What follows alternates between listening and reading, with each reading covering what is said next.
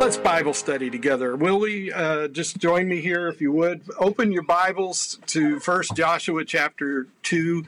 And I want to, by way of introduction, just introduce you to the topic this way. I'm going to put something on the screen here. So here we go. So when I was a kid, I really loved flipping through a couple of these coffee table books that my parents had of Norman Rockwell paintings. And I don't know how familiar you are with Norman Rockwell paintings, but I loved them. And I would spend hours flipping through those pictures and being absorbed into their detail. And I would sort of fantasize about the stories they were telling, and I would look at all the little things in the stories. And as I was preparing for today's message, I was thinking about one in particular called The Family Tree. And this one's pretty funny. Now, I didn't put the best copy of it that you'll ever see on the screen, so I encourage you to go looking for it on the internet after we're done today. Please stay right here, I ask you. And what I'd love you to do is just notice how our family trees are usually a lot more colorful than we would like to think.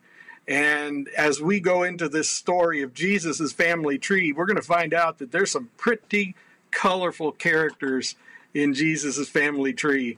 And for that reason, we need to be thankful that Jesus saves us and makes us whole, even though we come from a lot of broken and disparate parts. I use a word there that's out of the reserved vocabulary. We're going to read Joshua chapter 2, verses 1 to 18, and then we're going to jump ahead to chapter 6, verses 22 to 25. So Joshua 2, 1 to 18 starts this way. Then Joshua, son of Nun, secretly sent 2 spies from Shittim. Go look over the land, he said, especially Jericho. And so they went and entered the house of the prostitute named Rahab and stayed there. The king of Jericho was told, "Look, some of the Israelites have come here tonight to spy out the land." So the king of Jericho sent his message to Rahab, "Bring out the men who came to you and entered your house, because they have come to spy out the whole land." But the woman had taken the 2 men and hidden them. She said, "Yes, the men came to me, but I did not know where they had come from." At dusk, when it was time to close the city gate, the men left. "I don't know which way they went. Go after them quickly. You may catch up with them." But she had taken them up to the roof and hidden them under stalks of flax she had laid out on the roof. And so the men set out in pursuit of the spies on the road that leads to the fords of the Jordan. And as soon as the pursuers had gone out, the gate was shut. Before the spies lay down from the night, she went up on the roof and said to them, "I know that the Lord has given this land to you, and that a great fear of you has fallen on us, so that all who live in this country are melting in fear because of you. We have heard how the Lord dried up the water of the Red Sea for you when you came out of Egypt, and what you did to Sihon and Og, the 2 kings of Amorites east of the Jordan, whom you completely destroyed.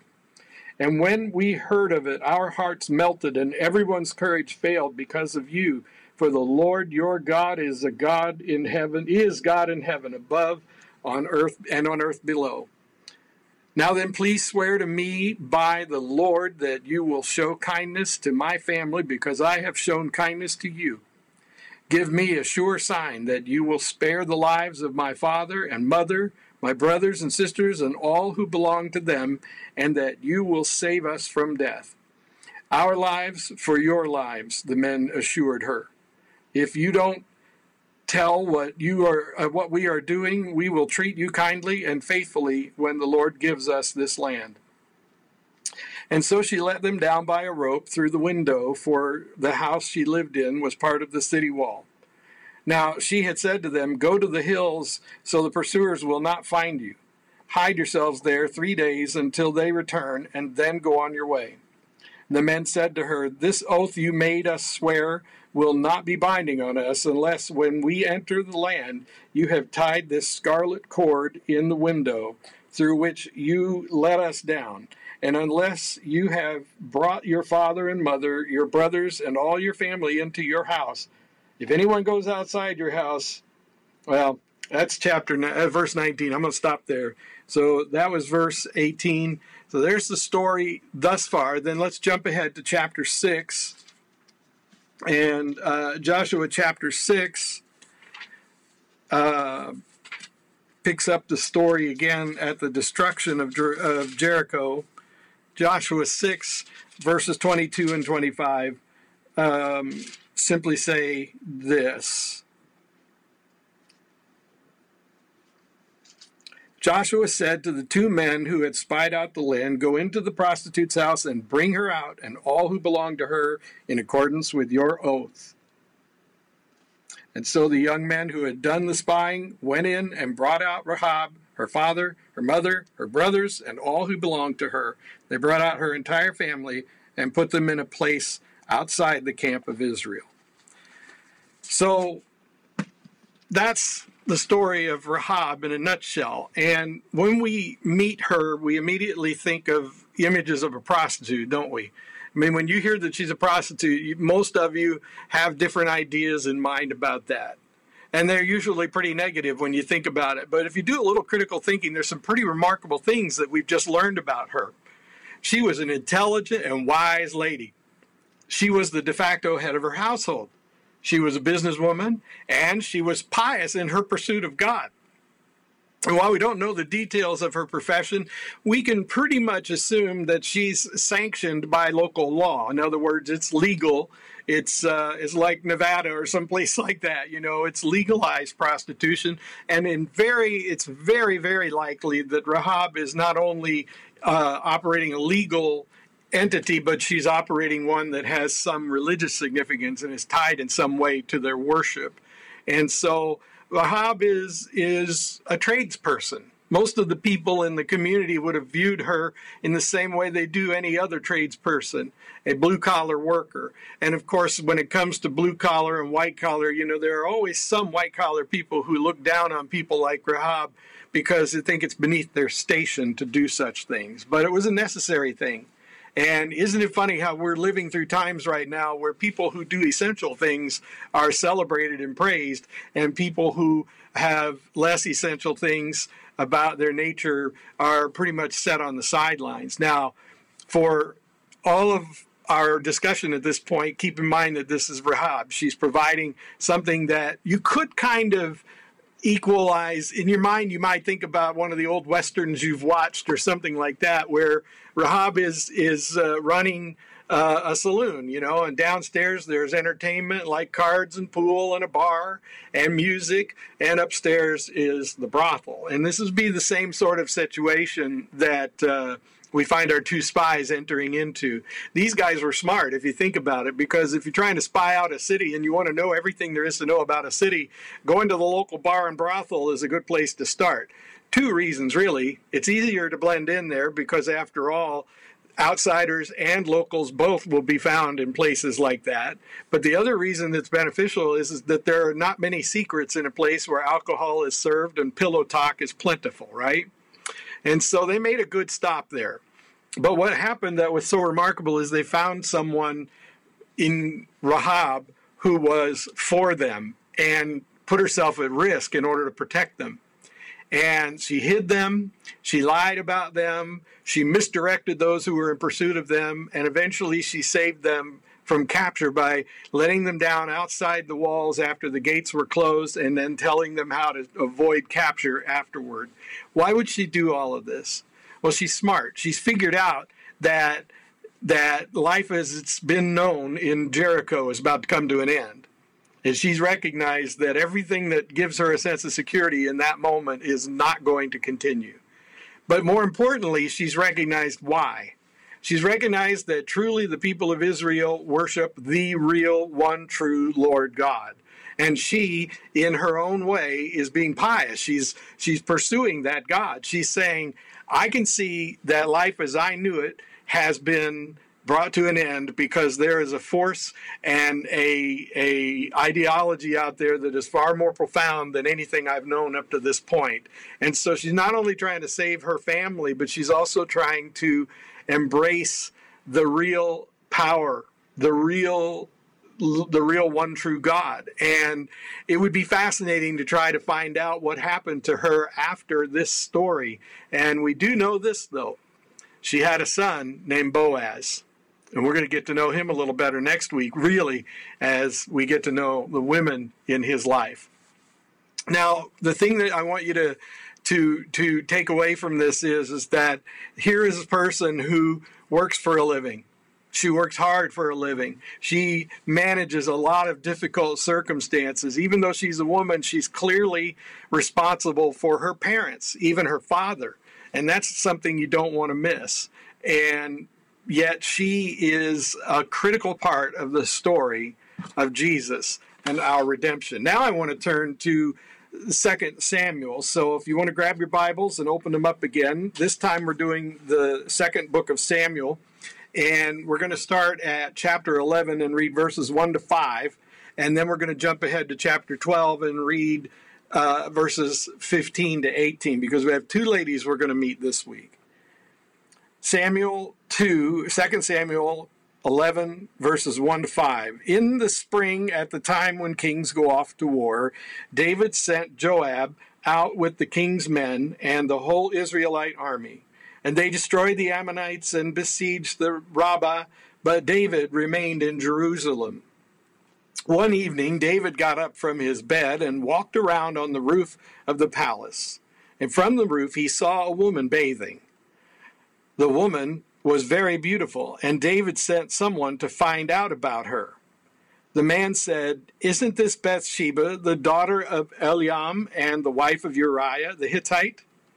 And then David sent messengers to get her. She came to him, and he slept with her. She had purified herself from her uncleanness. Then she went back home. And the woman conceived and sent word to David saying, "I am pregnant." Now let's jump ahead to 2 Samuel chapter 12, verses 15 to 18. After Nathan had gone home, the Lord struck the child that Uriah's wife had borne to David, and he became ill. David pleaded with God for the child. He fasted and went into his house and spent the nights lying on the ground. The elders of his household stood beside him to get him up from the ground, but he refused, and he would not eat any food with them. And on the seventh day, the child died. Now, this is a very brief overview of the story of David and Bathsheba. I'm going to fill in a couple of blanks for you to try to get this to come to a conclusion in a reasonable amount of time. So if you read the story very carefully, there are a whole lot of things that are being implied between the lines that you don't recognize unless you do a little bit of deep thinking and research. So this would be a great time if you had access to a Bible dictionary or some sort of extensive study tools. Or you could just contact your local pastor and hope that your pastor paid attention in seminary and learned how to use the tools too. So if you will trust me, I'm going to share some things with you that you may never have considered about this story. For one thing, Bathsheba was very likely very young. There's every reason to believe that Bathsheba was cleansing herself ritually on her roof after having had her monthly period. Now, women were considered ritually unclean at the time of their regular cycle, and so they separated themselves from the rest of the family until they were purified. So the reason she's taken a bath in a place like her roof and away from the rest of the family is because she hasn't been made clean yet. What's remarkable is David never seems to have noticed her before, and we find out later in the story that her husband Uriah has never slept with her. And this is probably because this was her first menstrual cycle. In other words, Uriah's was pledged to, let me repeat that and say it backward the right way.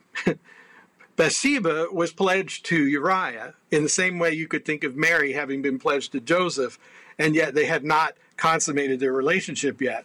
And so, in a very real sense, David was likely guilty of taking a girl who had just come of age in physical maturity and brought her into his house so that he could have her. And you can dig into this a little on your own and see if you come to the same conclusion that I have. But what's really amazing is that for all intents and purposes, what we're witnessing here is a abuse of power, a act of sexual misconduct, even possibly rape, and we're seeing what the guilt he felt led David to do what we would call murder, because it was premeditated and calculated to lead to the death of her husband, and all because he couldn't cover up his sin. So without going too far into David's story, because this is really a sermon series about women, and these particular women, let us just say that David is very aware that he's done something wrong, and he's feeling very ashamed, and this is before Nathan the prophet convicts him so that he has to repent. At this point, David just knows he's done something dirty, really dirty, reprehensible, awful. In all likelihood, he understood exactly the nature of his crime, and he was trying to cover it up. And so he thought, well, if I can get her husband to come back and he finds out that his wife's now ready for them to consummate the relationship, then that'll take care of everything, except Uriah has more character and a better person by far morally than his boss, the king. The king, on the other hand, has used his authority over this girl to have whatever he wants from her. She is, of course, overwhelmed because he's much, much older than her. He has authority that is not surpassed by anyone else in the kingdom. So, of course, she's going to comply, or at least not resist. And then when she finds out, perhaps a month or so later, when she misses her next cycle, she says, hey, I am pregnant. And so David has to do something. So he tries to fix his problem, but Uriah doesn't cooperate. So then he gets Uriah killed so he can marry Bathsheba. And of course, he's already got other wives, and he's got others who are his for entertainment purposes called concubines. So at the risk of sounding like this message is about tearing down David's character, I just want you to understand that what he did was pretty dastardly. It was awful. And it displeased the Lord, to say the least. And what happened is that he married Bathsheba, and then the baby died. Now, that's all I'm going to say about David. Let's talk about Bathsheba. So if you're tracking with me and you agree with my analysis that Bathsheba is a child who's just come of age, and now she's pregnant, she's been subjected to an abuse of power. She's been raped. She's been a victim of, having her pledged husband murdered. She's lost her baby, and any woman who's carried a child can tell you how traumatic that is. That there's more going on than any man will ever be able to understand when a woman loses her child. And then she's got to go as a child or very young lady into a world where there are other women who are also wives, who have sons and children of their own with the king. And they're all in different positions of a hierarchy.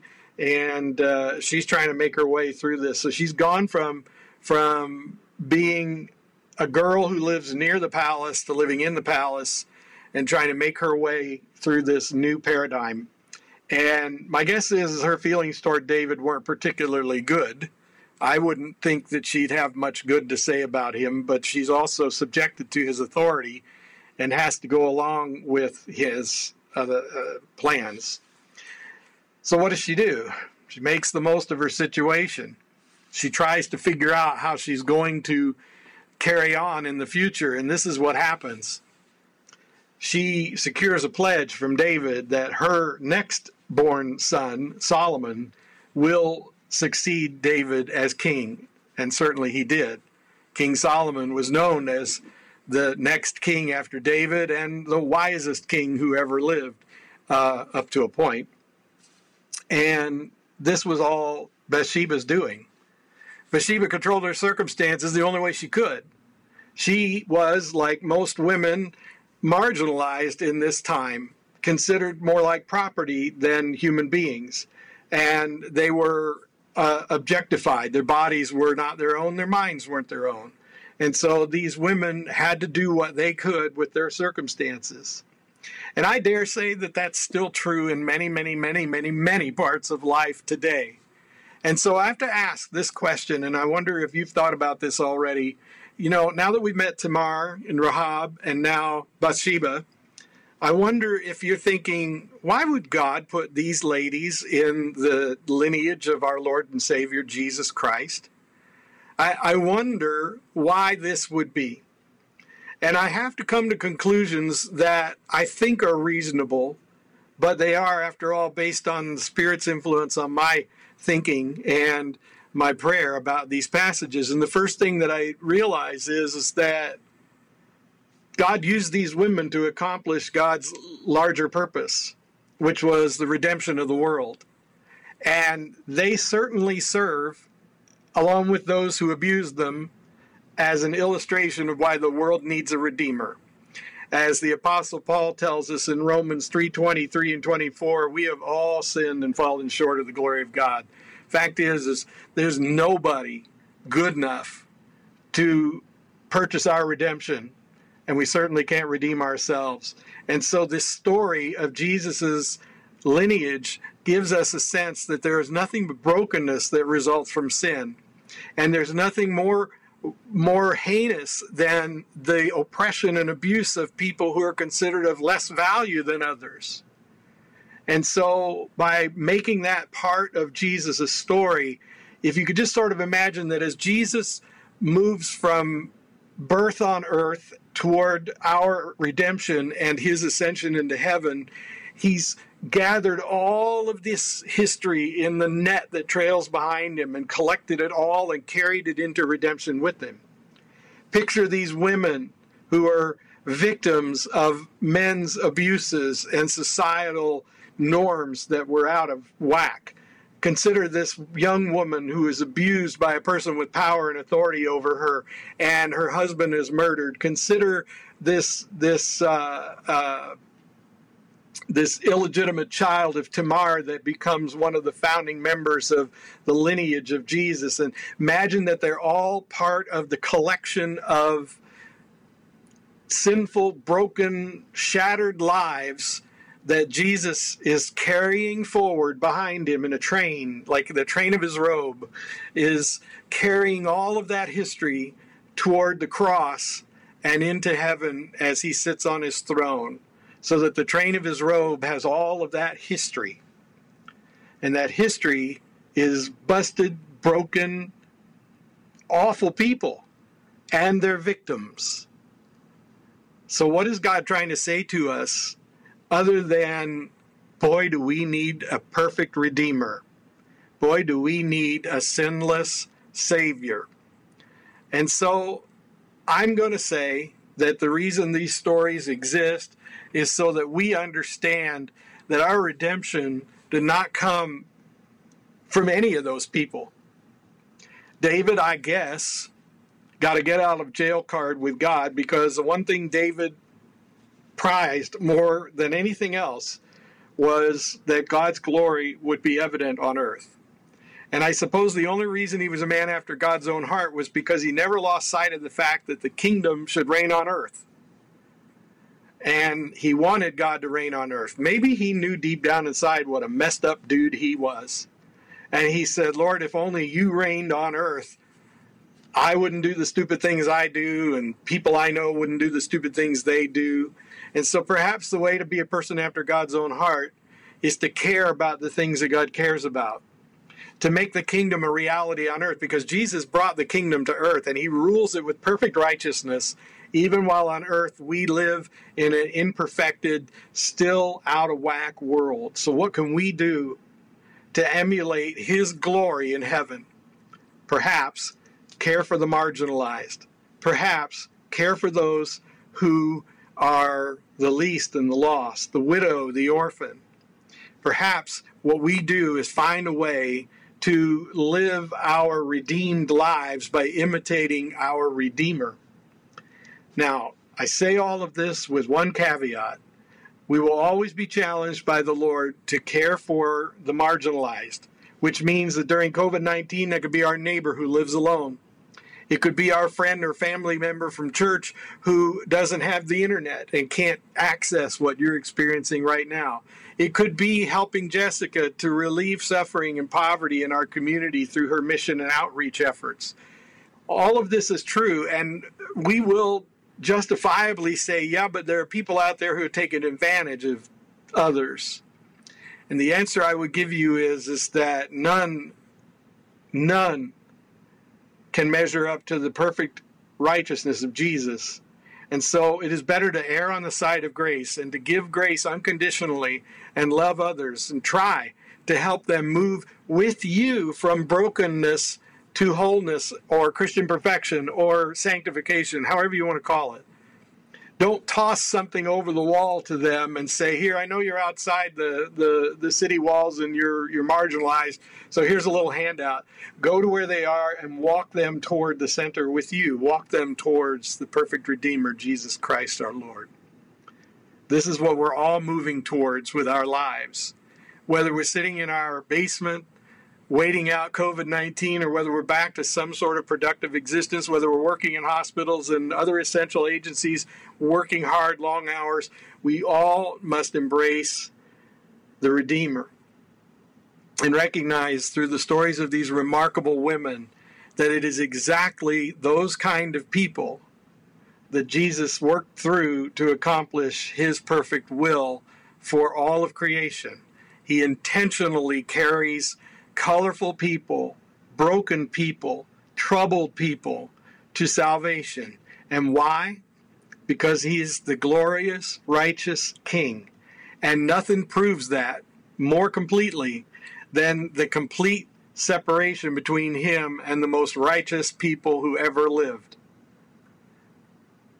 He is the perfect Redeemer, and no one can come close to his glory. Therefore, we can recognize him plainly in his great, majestic beauty, King Jesus.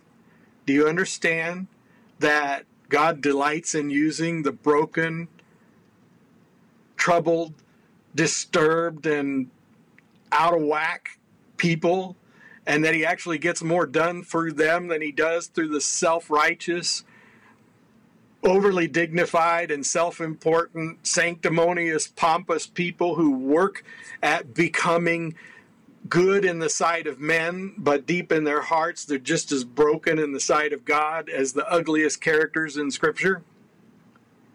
God delights in using people like Tamar and Rahab and Bathsheba, and all demonstrate God's supreme glory in Jesus Christ, our Redeemer and King. May God bless you as you hear the words that I believe come from his heart to yours. Let us pray. Almighty God, thank you for your word. Now burn it into the hearts of your people. Help them to see how beloved they are and how it is their brokenness and shame that you turn into things of glory. Thank you for these women who teach us so much about the brokenness of our society.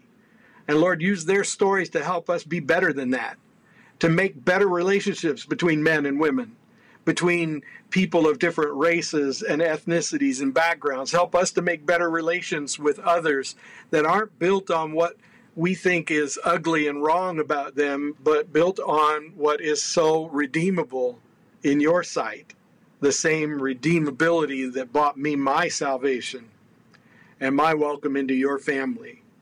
I pray this with my friends, my beloved family of faith, in Jesus' name, amen.